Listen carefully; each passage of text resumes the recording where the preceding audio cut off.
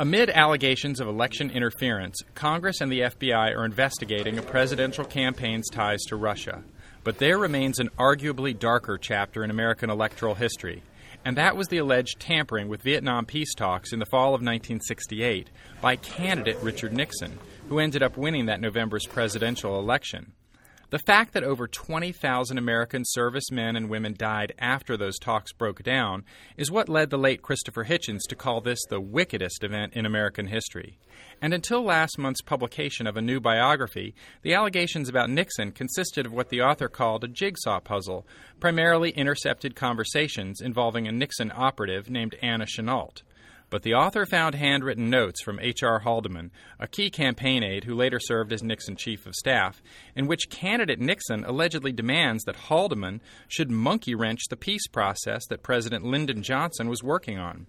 Tonight we hear that author, John A. Farrell, discussing the so-called smoking gun memo that appears to implicate Nixon. This interview was conducted April 18th at the Miller Center at the University of Virginia by Douglas Blackman. Just go right to it. What did you find, and what does it tell us? What I basically did is find a piece of a jigsaw puzzle that other historians have been putting together for decades, especially most recently Ken Hughes here at the Miller Center. And going through the most recently released files at the Nixon Library, I came upon a group of notes kept by Bob Haldeman, who was Nixon's chief of staff in the 68 campaign. And in them, he clearly records Richard Nixon telling him, keep Anna Chennault working on the South Vietnamese any way we can monkey-wrench Lyndon Johnson's peace initiative. And what was significant about this was that Anna Chennault did approach the South Vietnamese. She was captured by U.S. intelligence agencies. Lyndon Johnson knew about this. He wanted to blow the whistle on Nixon, but there was never any confirmation that these words actually came out of Nixon's mouth. So now this last piece of the puzzle is in place, and we can say that Nixon not only knew about it or countenanced it, but he actually directed it. So let's fill out the scene a little bit. It's 1968. Vietnam War has been raging. Opposition to the war is surging. LBJ has decided not to has pulled back from running for re-election, largely because of what seemed to be out-of-control protests against the Vietnam War. Anna Chennault is originally a Chinese national, but a sort of Chiang Kai-shek, earlier era Chinese national, who married an American general. Am I remembering correctly? Yep. Yes, World War II era general. The hero of the Flying Tigers. The hero of the Flying Tigers. And so is this sort of grand dame of a certain kind of political constituency in Washington, very busy in conservative circles. So how does this rather dramatic sounding figure, how does she come into the Nixon scene at all? Well, Nixon was an fierce anti-communist from the time he was in the House of Representatives and then the Senate. And then, of course, as vice president when he got well known for his red baiting. So Anna was a member of good standing in what was called the China Lobby, which was the Taiwanese Free China interest in Washington, because her husband, of course, had led the Flying Tigers against the Japanese in World War II, and she was aligned with that faction in U.S. politics. She became a big fundraiser for Nixon, and as you said, Lyndon Johnson very desperately wanted to end the war that fall because he wanted that to be part of his legacy. He didn't want it to drag on. And the Soviets got in contact with him. And there's an amazing number of coincidences with this story and the story of last fall's alleged bugging proven bugging of the DNC.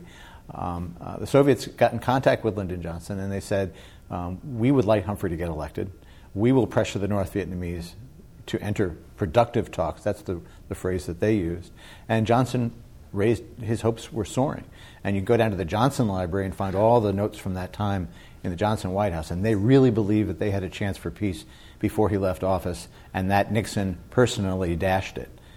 On the Nixon side, we now know that he directed it. We don't know for sure whether he was just reacting to what he thought was another Democratic dirty trick, or whether he had deeper motives about actually stalling the talks because he disagreed with them on policy reasons. The notes are kind of ambiguous in that regard. But very clearly, he says this to Haldeman.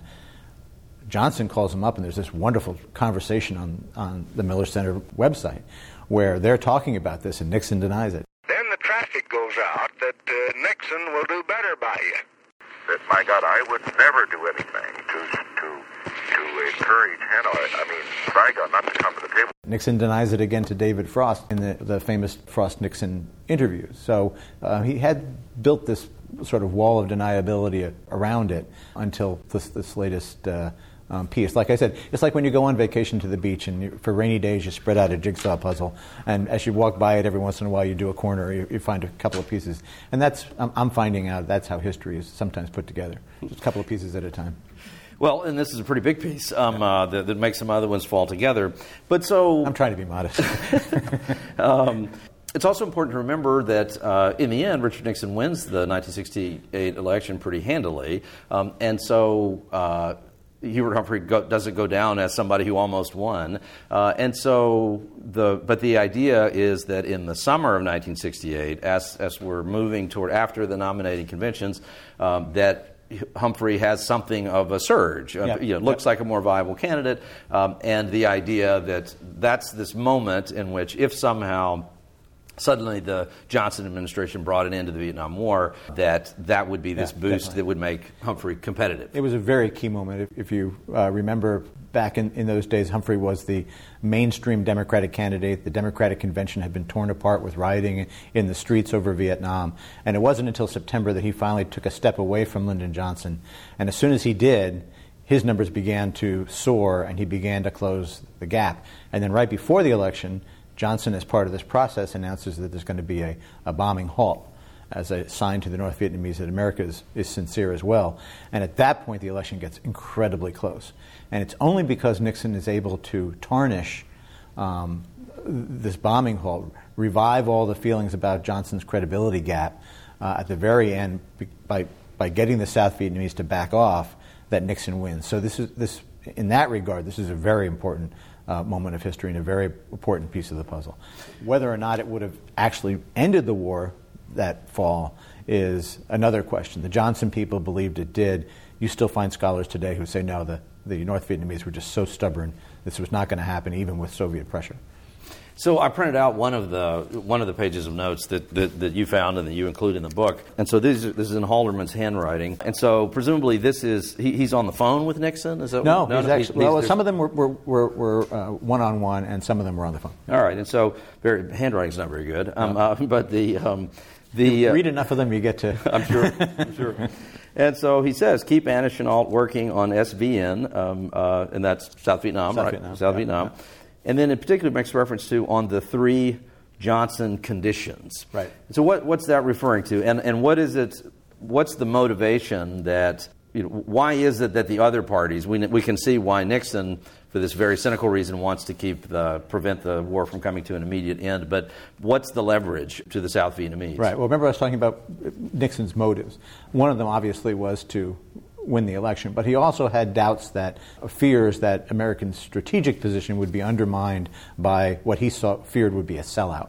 And so when he talks about the 3 Johnson conditions, is that Johnson had laid down in a public speech 3 different conditions that the North Vietnamese would have to meet before they engaged in peace talks with the United States.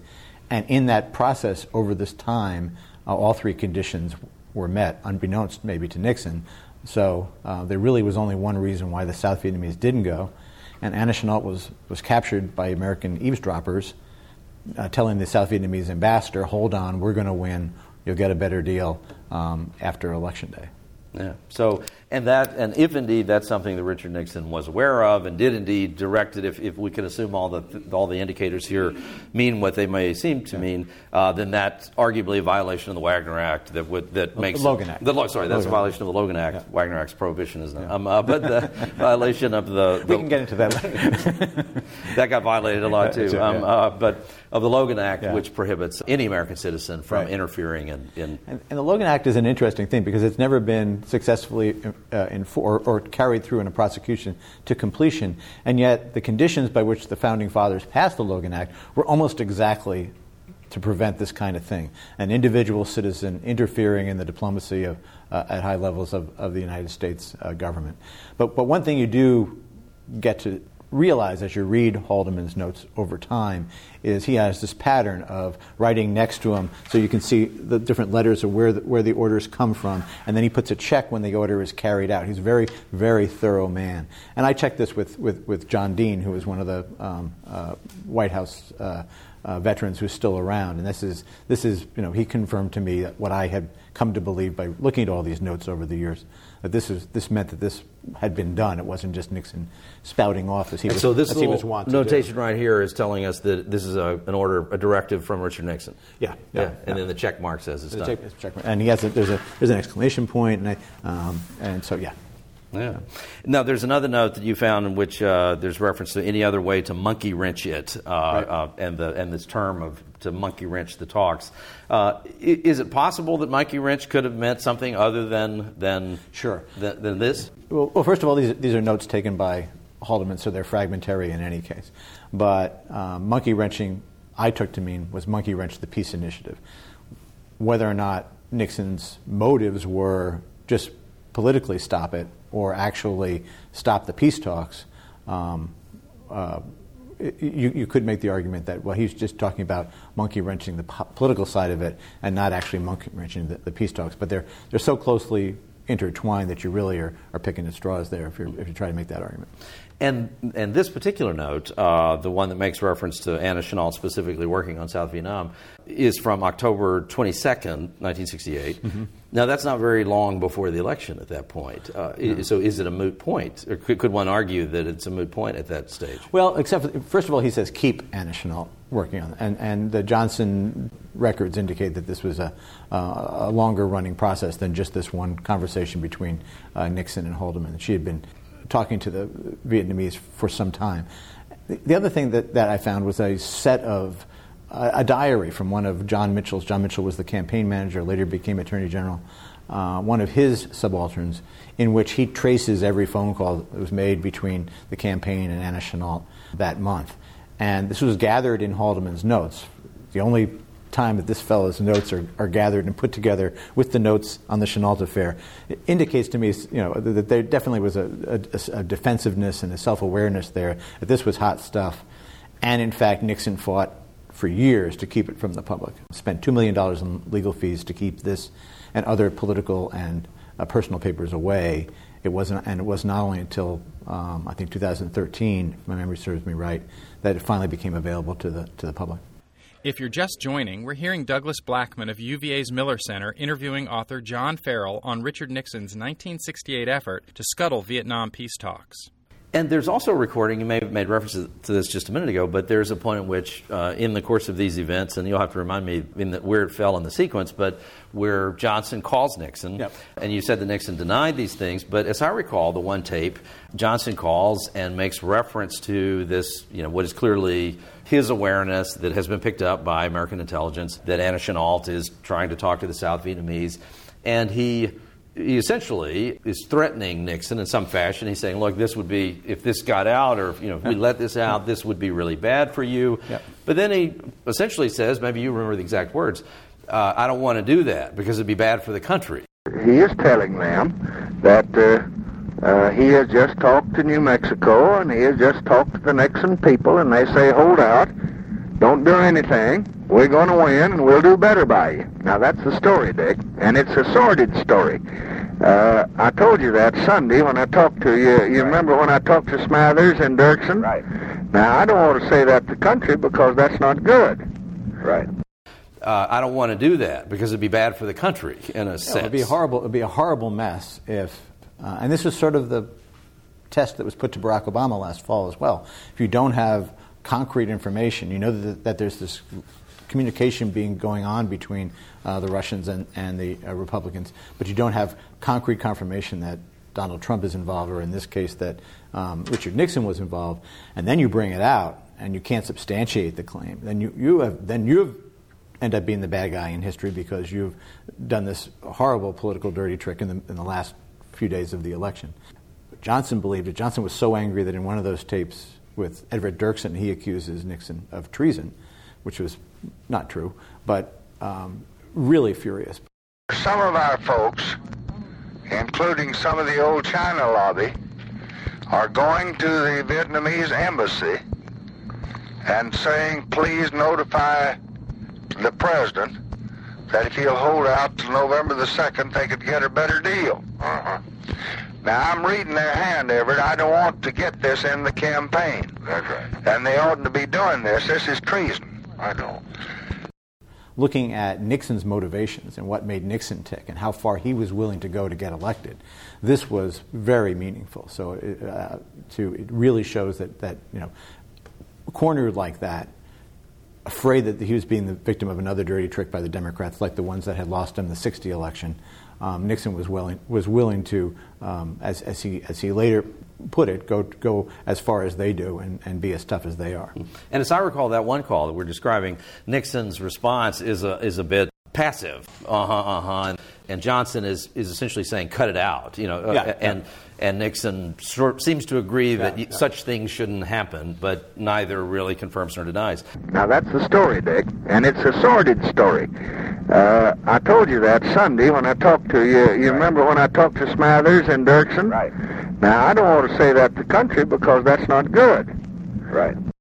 Now, Ken Hughes, who you mentioned, another scholar on all this, he has postulated the idea that this is actually the beginnings of Watergate, that after Nixon is elected president, that because of these conversations, he's convinced there's a file at the Democratic National Committee offices that contains the proof of this, and that the reason the plumbers are sent in is to get that toxic file so that it can't be used against Nixon. Does that make sense to you? Yeah, the tapes are very suggestive. We still need one more piece of the puzzle that more specifically says what Nixon means when he talks about the bombing call. He had a way of getting these little catchphrases that collectively covered a wide range of things and could have meant the Chenault affair, could have just meant, they have a file about Johnson's wiretapping that, we may want to get and we may want to use against Johnson. And in fact, he says that on one tape. But I think Ken's theory is pretty sound. The other theory was from William Bundy, the Democratic national security expert, who believed that even though the war probably would not have ended that fall, that from that point on, President Tu in South Vietnam had this hanging over Nixon's head and forced him to continue the war in a form of very subtle diplomatic blackmail, because he could have revealed this as well and made a big stink, which you can imagine what would have happened if the American people knew that South Vietnam was not participating in a peace talk because the Republican candidate had pressured them not to.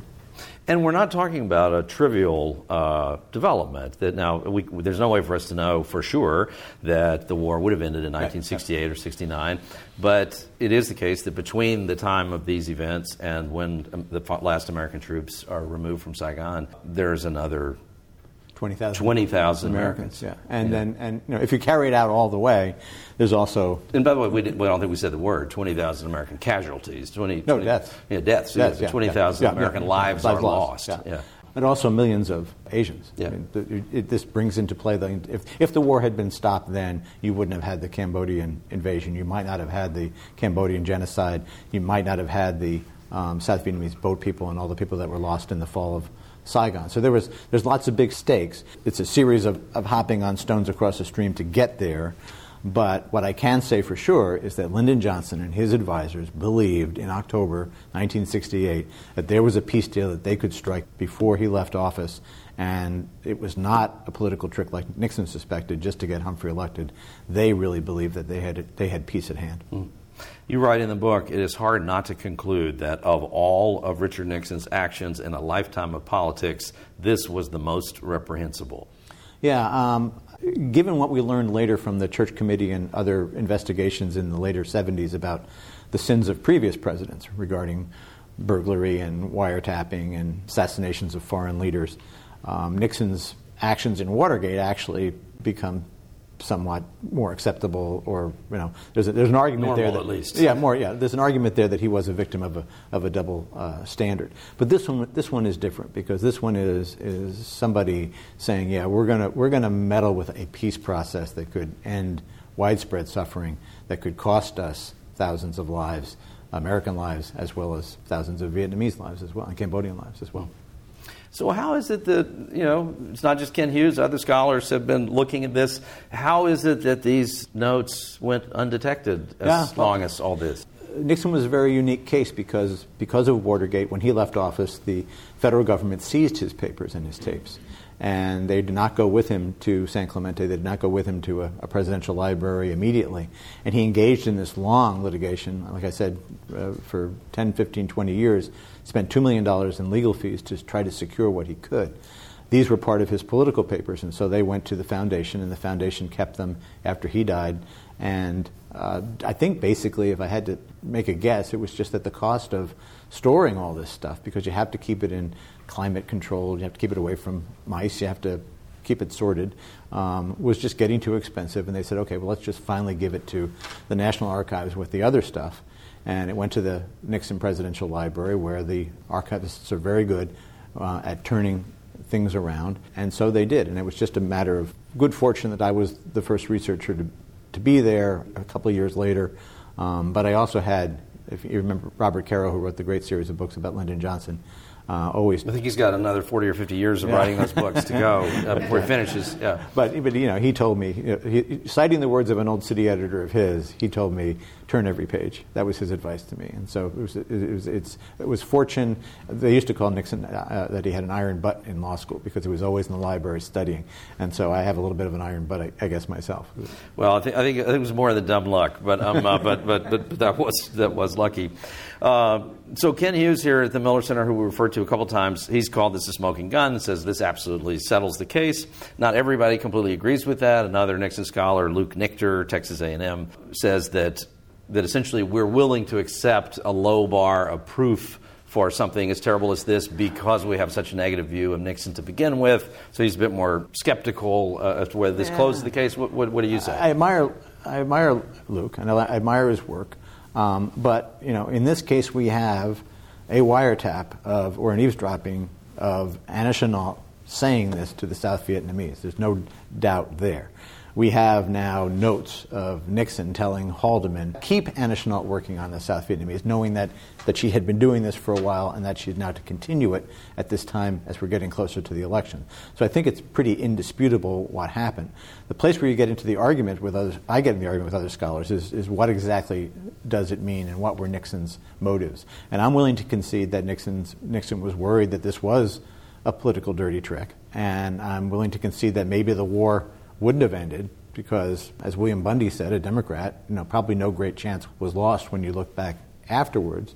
But at this time, Lyndon Johnson thought he had a peace deal, and at this time, Richard Nixon made this decision to interfere in it. As a biographer, trying to discern character and look at what drove the man, to me, this was a very telling episode about how far he was willing to go to get elected president of the United States.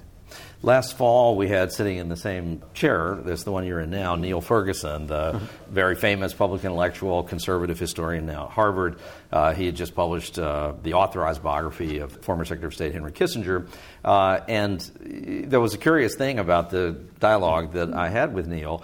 He had devoted 20 or 30 pages of his book, maybe more, to this episode and debunking it. And in his mind, demonstrating that it was irrelevant, almost certainly didn't happen, et cetera, and certainly that Henry Kissinger had not been a major player in it. He got a little prickly as I was trying to ask him about it, and he said, in the annals of historical scholarship and the foreign policy of the 1960s, this is one of the biggest red herrings I've come across. So we're talking about all of the various espionage and diversionary moves of the 1960s around the world, that this is one of the biggest ones ever. But so does some of this come down to that historians, highly credentialed people who have a conservative bent, really don't want to see this as a reflection on Henry Kissinger and Richard Nixon, and more liberal-minded folks want to see it the other way? Or, again, I'm wrestling with, does this really... Yeah. The notes, to some extent, exonerate Kissinger. They show that Kissinger's role was very limited, the way that Ferguson argues in his biography, and that Kissinger was not on the phone with Haldeman and Nixon saying, we must have Chennault do this now. He basically told them this bombing halt is coming, and basically what he said to them was, according to the notes, was hold your fire. Don't get too far out on a limb, that when it comes, you're trapped into a position that you can't work around in the election.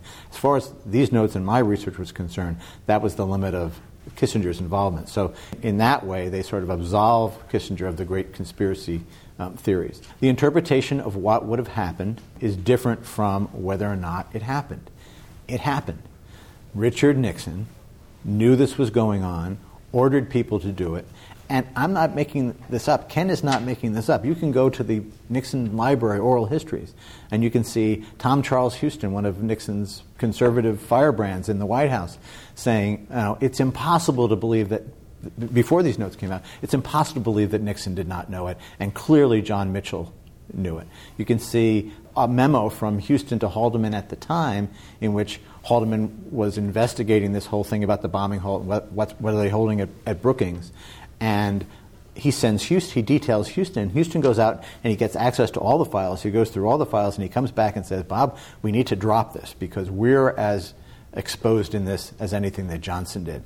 And so they did drop it. And so, this is not, it came out, the first indications of it came out in a Drew Pearson column in like November 1968. So you're adding little pieces over time. And to me, it's the evidence is overwhelming now that this is what Nixon knew.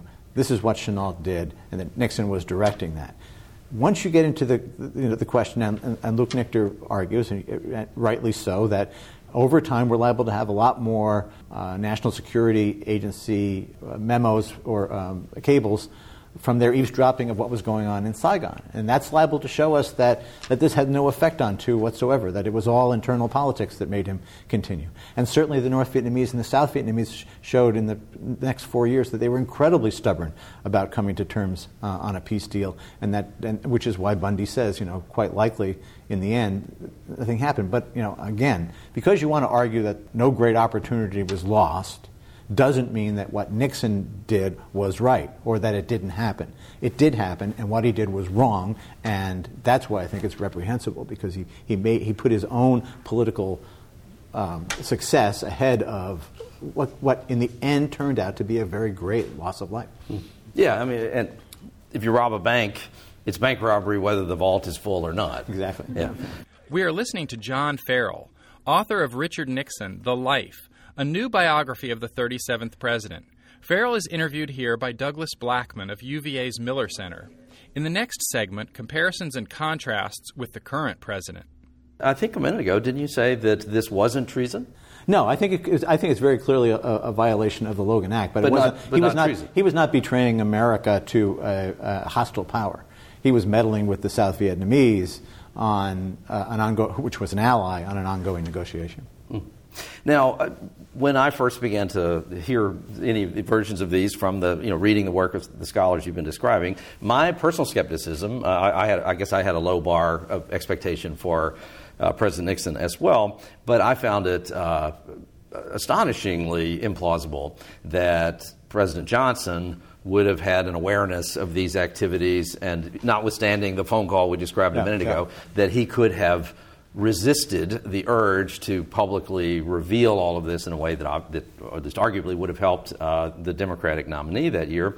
But my view on that was somewhat changed by what you referred to a few minutes ago, when last year President Obama made the decision not to publicly reveal whether he would authorized to or not, that there was an investigation going on into allegations of connections between the Russians and the Trump campaign.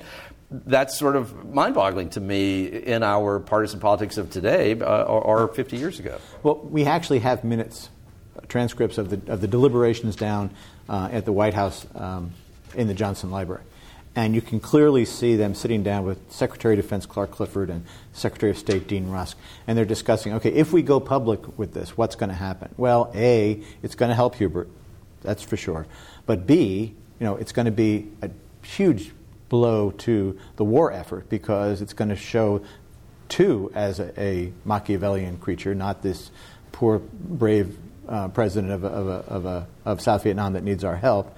And 3, it's going to cause a massive scandal showing that we bug our allies in both Saigon and South Vietnam, and we're tailing Anna Chennault. So they sit there and they discuss all this. And the bottom line appears to be, in my reading of it, is Lyndon Johnson saying, well, and we don't know for sure that Dick was involved. We don't know for sure that Nixon directed this. So, if it could be that Anna Chennault was doing it on her own, or had been prompted by John Mitchell, or it had been suggested to her that this would be a good thing.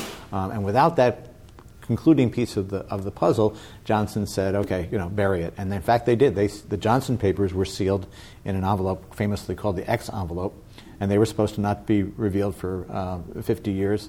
And a brave steward at the Johnson Library decided this was something that historians should have a little bit sooner, so that those of us who lived through these times know a little bit more about our history. And so it was opened prematurely. But you put the two collections together, it's an amazing story. There's probably another book that Ken should do, taking all that together and adding this new stuff as well, or maybe a revised edition. So maybe American politics are not quite as mercenary and ruthlessly cynical as we think, that both of these presidents making a patriotic decision to hide, to prevent these things from coming out. Once you get into the tapes and you start quoting the tapes, it's impossible not to reveal the dark side. This is a very twisted human being. Richard Nixon came back from his greatest triumph, opening China, and he's caught on the tape sitting there with Henry Kissinger saying, Henry, it all means nothing. The American people are a bunch of sheep. They look at that picture of me shaking hands with Mao and think it means something, and it really doesn't. It's all about power politics. This was all just a show, to get reelected. Nixon, at his most cynical, bad-mouthing his greatest accomplishment. And you find that time and time again. The tapes are going to be an immeasurable resource for scholars as they pore over and more of the excerpted national security and personal stuff becomes available to them for another 50 years. They're just this amazing resource. Imagine if you had tapes of Jefferson and Hamilton going at it in front of George Washington over, forgiving the Revolutionary debt. That sounds like a musical. Yeah. Don't think I didn't think of that when it was happening. Even as a Jeffersonian, I sat there flinching at some of the portrayals of TJ. But So you cannot. To get back to the question, is that yes, this is a man who had a good side and he had a bad side. He had a light side and he had a dark side. He a very fascinating individual. He had this tragic flaw. He was afraid of things that would bring about his downfall, and as Henry Kissinger said, it was like a Greek tragedy where he went out and did the things that were guaranteed to bring about the result that he most feared. So you can be both light and dark on, I think. In the book, along these lines, there's a passage from a tape that I wasn't familiar with, that's from December 14, 1972. You quoted as, "Never forget," this is Nixon, "never forget, the press is the enemy. The press is the enemy. The press is the enemy. The establishment is the enemy. The professors are the enemy. Professors are the enemy. Write that on the blackboard 100 times and never forget it." And that was 1 month after he won the biggest landslide in American history. Yeah. The man was just an unhappy individual, could not bring himself around. It was also while he was contemplating the Christmas bombing of Hanoi to savagely bring an end to the war. And he was also contemplating the fact that the Watergate cover-up was beginning to fray.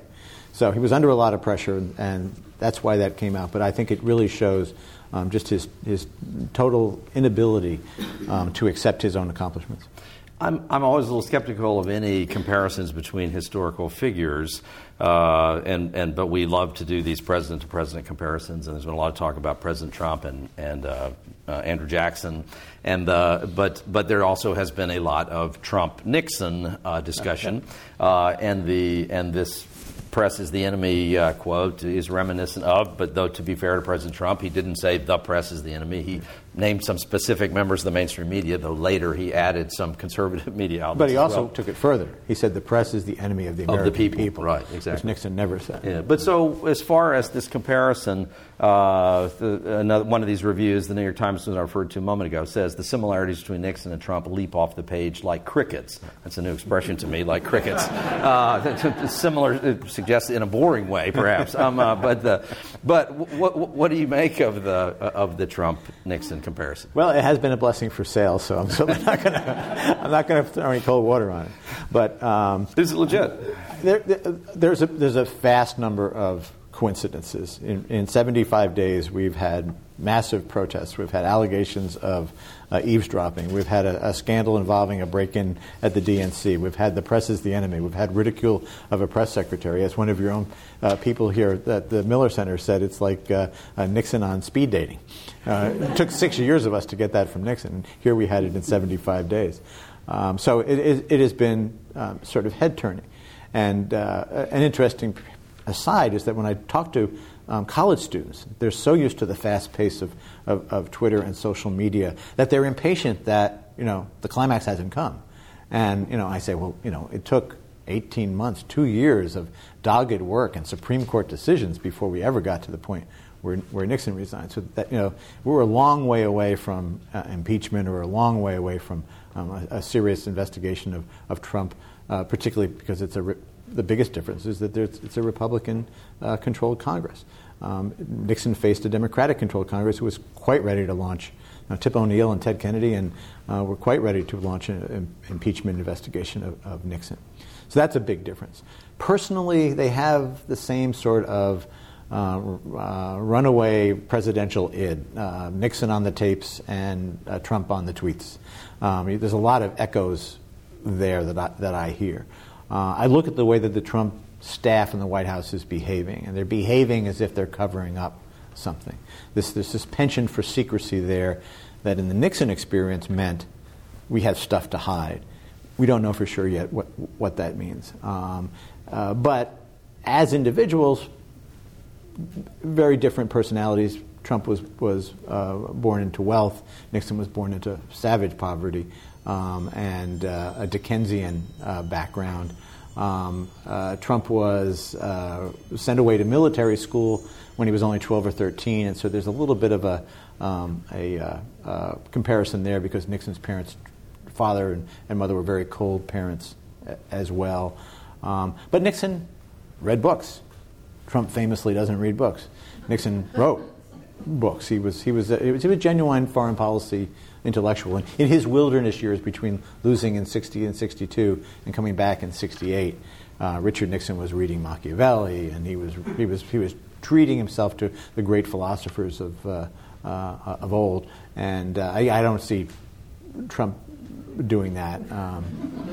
Nixon very famously refused to play golf when he was president because it took too much time. Certainly a very big difference. But let's also be sure that we've said, in fairness to President Trump, that the behavior of his White House staff, however much it may resemble tone and type of the Nixon staff, doesn't necessarily suggest that there's some criminal conduct going on. No, absolutely not. Absolutely not. It's also a little risky, but we're going to do it. But psychoanalysis of a dead guy and psychoanalysis by two people who are not psychoanalysts of a living guy we've never met. Oh, come on, we can do that. These are complicated things to do, but it is interesting, these distinctions that you were just making of these two individuals who do share a kind of impulsive response, and a kind of profound confidence in their automatic view of so many things, in particular their critics and who they perceive to be their enemies, and a great sense of self-confidence about their bigger vision, and also just that whatever I think is the best thing almost certainly is the best thing. Yeah. That seems to come through. But this very interesting difference of that President Nixon also was crippled by a sense of inferiority. And reading these books and studying up on how to be great was a part of his approach to this, where President Trump doesn't seem to be crippled by that sense of inferiority and doesn't see the need for that. But does that sound reasonable? Well, the tragic flaw in Nixon came from this division at home. His father was a blustery, uneducated fellow. His mother was very cold individually, as Nixon famously said, in all my life my mother never said she loved me, never told me that she loved me. And he had these two brothers die. One of the younger curly-haired baby of the family dies in a week of meningitis. His older brother, who was the father's favorite son, dies of 6 years of awful tuberculosis.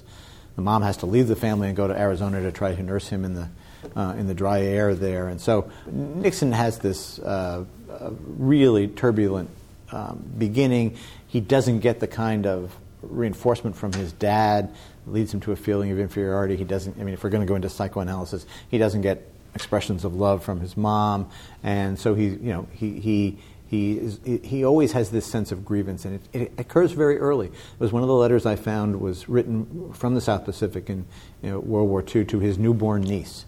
Very nice thing for him to do. It's a very kind, sweet letter. But one of the things he said is, everybody in Whittier must be wondering how your dad, Don, his brother, is doing, and not worrying so much about the sourpuss brother, meaning himself. So he had this really feeling that he could not be liked, carried it through him all his life, that he could not succeed. And this is not Jack Farrell saying this. This is Elliot Richardson analyzing him. This is Henry Kissinger masterfully analyzing him. Saw him up close all the time. And I think that very sad story about downplaying and bad-mouthing even his accomplishments in China, shows that. So then he gets into this moment of pressure where his dad's instinct is fight back, do whatever it takes. There's a story in the book. There's a story that's not in the book of a Secret Service agent in '68 walking down the aisle of the plane and seeing Nixon in his seat, catching him unawares, and Nixon is sitting there pounding the armrest saying, "Gotta be tougher, gotta be tougher, gotta be tougher." So it was Nixon against the world, and once he got in that spot, bad things began to happen. We're listening to Douglas Blackman of UVA's Miller Center interviewing John Farrell, author of a new biography entitled Richard Nixon, The Life.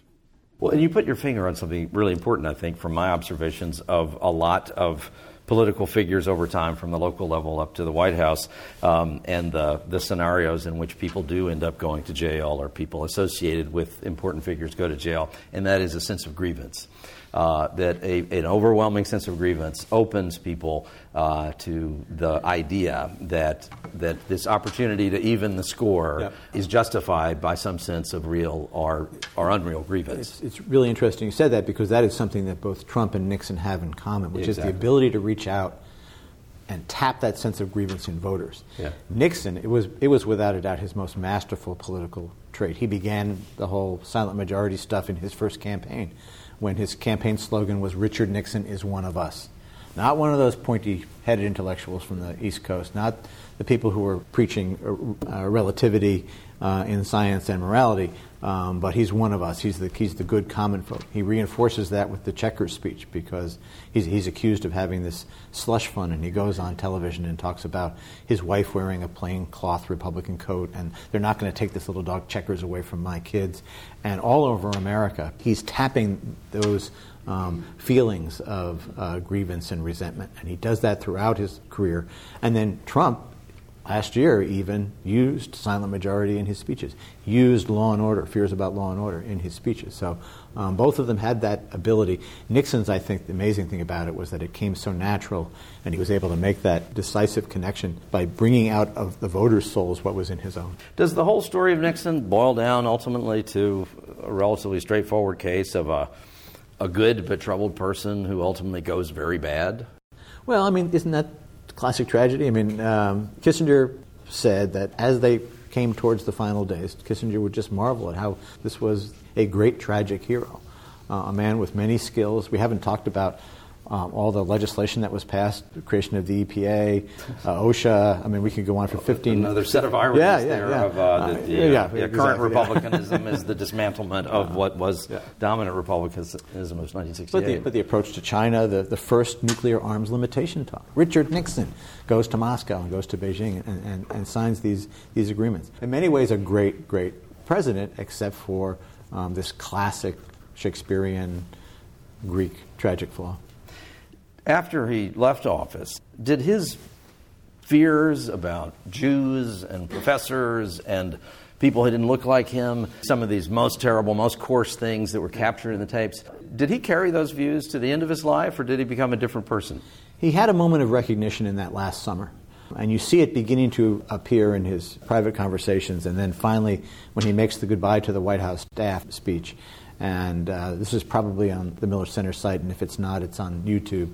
It's one of the great moments of American political history. Nixon in the East Room with his family behind him, saying goodbye to the staff, and he just rips himself raw, talks about his mom, talks about his dad, talks about his boyhood, and then he ends with this amazing moment of self-recognition, and he says, never hate, because those who hate you don't win unless you hate them, and then you destroy yourself. So that was amazing moment of self-recognition. From that point on, he seems to have mellowed a little bit, but he was definitely never thought that he was treated fairly by the press or by scholars or historians. He was bitter and wry to the very end, and there's some wonderful late Nixon interviews when people ask him questions like that, and you can see the little flashes of the old Nixon appear, but then he reels it back in. And then the David Frost is a good indication where 2 years after leaving office, he's saying stuff like, well, I gave them a sword. So he accepts that kind of stuff. The anti-Semitism, I think, was a legacy of that parochial background and an uneducated father who was ranting about the chain stores and how the Jewish-owned chain stores were unfair to little markets like himself. I think that, obviously somebody who could deal with Arthur Burns, Len Garment, and Henry Kissinger every day productively was not paralyzed by anti-Semitism. And one more Trump analogy: it was ugly, but it was locker room talk. It was not. I don't think it was not a paralyzing thing, nor did it ever leave him into any dark directions like it did with Nazi Germany. So did he get better? Let me tell you this one little story. He had a very close aide throughout his White House career who was gay. And Nixon, on the tapes, can be heard saying some ugly things about homosexuality, how homosexuals can destroy a country. And yet this was a very close advisor who Nixon prized for his wisdom. And who was it? I can't say because I don't want to. Okay. He should be the one who says it, and I'll say it after he dies. But he ended up getting married after Watergate was all over, and the last dinner that Dick and Pat Nixon had in California before they moved back east to New York was with this guy and his partner. Again, one of the phrases that I use over and over in the book is "and yet." Nixon on the tapes being incredibly ugly about homosexuality. Nixon in person choosing his last night in California to have dinner with this man and his partner. And at one point, Nixon the brain, Nixon the political genius, saying, gay marriage? Not till about the year 2000. Actually says it. On the tapes.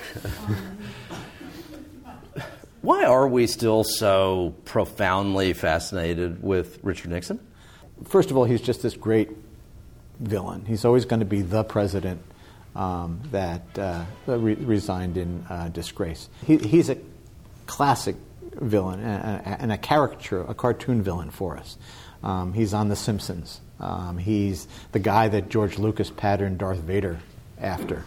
I argue that the Washington Nationals have this race where Thomas Jefferson and Abraham Lincoln and George Washington have a race at the seventh inning to distract the crowds. They call the racing presidents. And I always suggest that the best addition to the racing presidents would be Richard Nixon, because you'd have the villain there that everybody can boo and hiss if he should win. So he has that position in American history. He's climbed in the ratings of presidents up to the middle. He's somewhere in the low 20s, which is pretty remarkable if you think about the one that resigned in disgrace. I think that he's never going to break the top 10, but I can see him, staying because of China, because of the environmental and other domestic accomplishments, staying there. If you look at Nixon in some of his retirement appearances on television, you almost get this sense that he relishes the fact that he's the one that nobody's ever going to forget. You're going to forget who Millard Fillmore is. You're going to forget who James Buchanan is. You're going to forget who Martin Van Buren is. But you're never going to forget who Richard Nixon is, because he has seared himself on the American memory. The show Mad Men, Don Draper was modeled after Richard Nixon. I mean, he pops up everywhere in our culture, whether it's obvious or very subtle, but his story is like I said, it's just it is Shakespearean in scale. If there was somebody who could write in that Shakespearean couplets, they could do a great. In fact, there's already been an opera about Nixon. No musical on Broadway, but an opera, Nixon in China. So I mean, just a great character. I was very, very fortunate to be handed that assignment. One thing I wonder about looking through all this is that in the present, it's become de rigueur almost for journalists to declare that things that President Trump says are in fact false. There's a debate over whether to use the word lie, but there are now declarations of things like, we know absolutely that there was no wiretapping of Trump Tower, and we know absolutely that Susan Rice didn't improperly unmask the names of Trump staffers in these security cables. And these are asserted as absolute facts, even though they involve intelligence agencies and these other things. What's the likelihood that 30 years from now that things surface and we look back on this time and it turns out that whether it's those things I'm referencing or other ones, how much confidence can we ever have that we actually know the reality of anything that appears to be certain in our politics in the present? I think that it's going to be more difficult for scholars of this period because after Watergate there was no more tapes. After Iran-Contra there were no more presidential diaries. We're down to emails, and we saw what happened to emails in the Bush administration and the Hillary Clinton campaign. So basically, you're talking about very, very guarded White House staffs, having seen all this age of scandal behind them, being very careful about what they collect. And I think it is going to be very hard. I think that people like Bob Woodward, when they go in with their tape recorder and they get everybody to talk for hours, are going to be invaluable resources. I think tweets and emails will be invaluable resources, but they can be, erased and made to disappear. So the scary thing about it is that when Nixon lied, Nixon wanted you to believe the lie. The current crop of political operatives believes that we can actually transform reality and tell you blatant falsehoods, and you'll believe it just because you've been taught that it's our guys versus them guys, and whatever our guys tell you is the truth, and whatever them guys tell you is a lie. And that applies for both sides. That's both Fox News and MSNBC. It's a great division. That's very scary. Nixon never contemplated creating a fake reality with all his public relations tricks. When he lied, he wanted you to believe it. He didn't want to rub it in your face and say, here, I'm just going to tell you a lie, and there's nothing you can do about it. I like the idea of ending our conversation with an endorsement of an attribute of President Nixon. Thanks for being here. We hope you'll join us for future editions of American Forum, where our focus is always on the presidency and the challenges that face the nation. You've heard a lot today about the Nixon tapes. The Miller Center is the place on the internet that you can actually listen to them. There are about 3,400 hours of Nixon White House tapes. Once the property of the former president, they now belong to the U.S. government and to you, the American people, following numerous legal battles that began with the famous 1974 Supreme Court case, U.S. v. Nixon.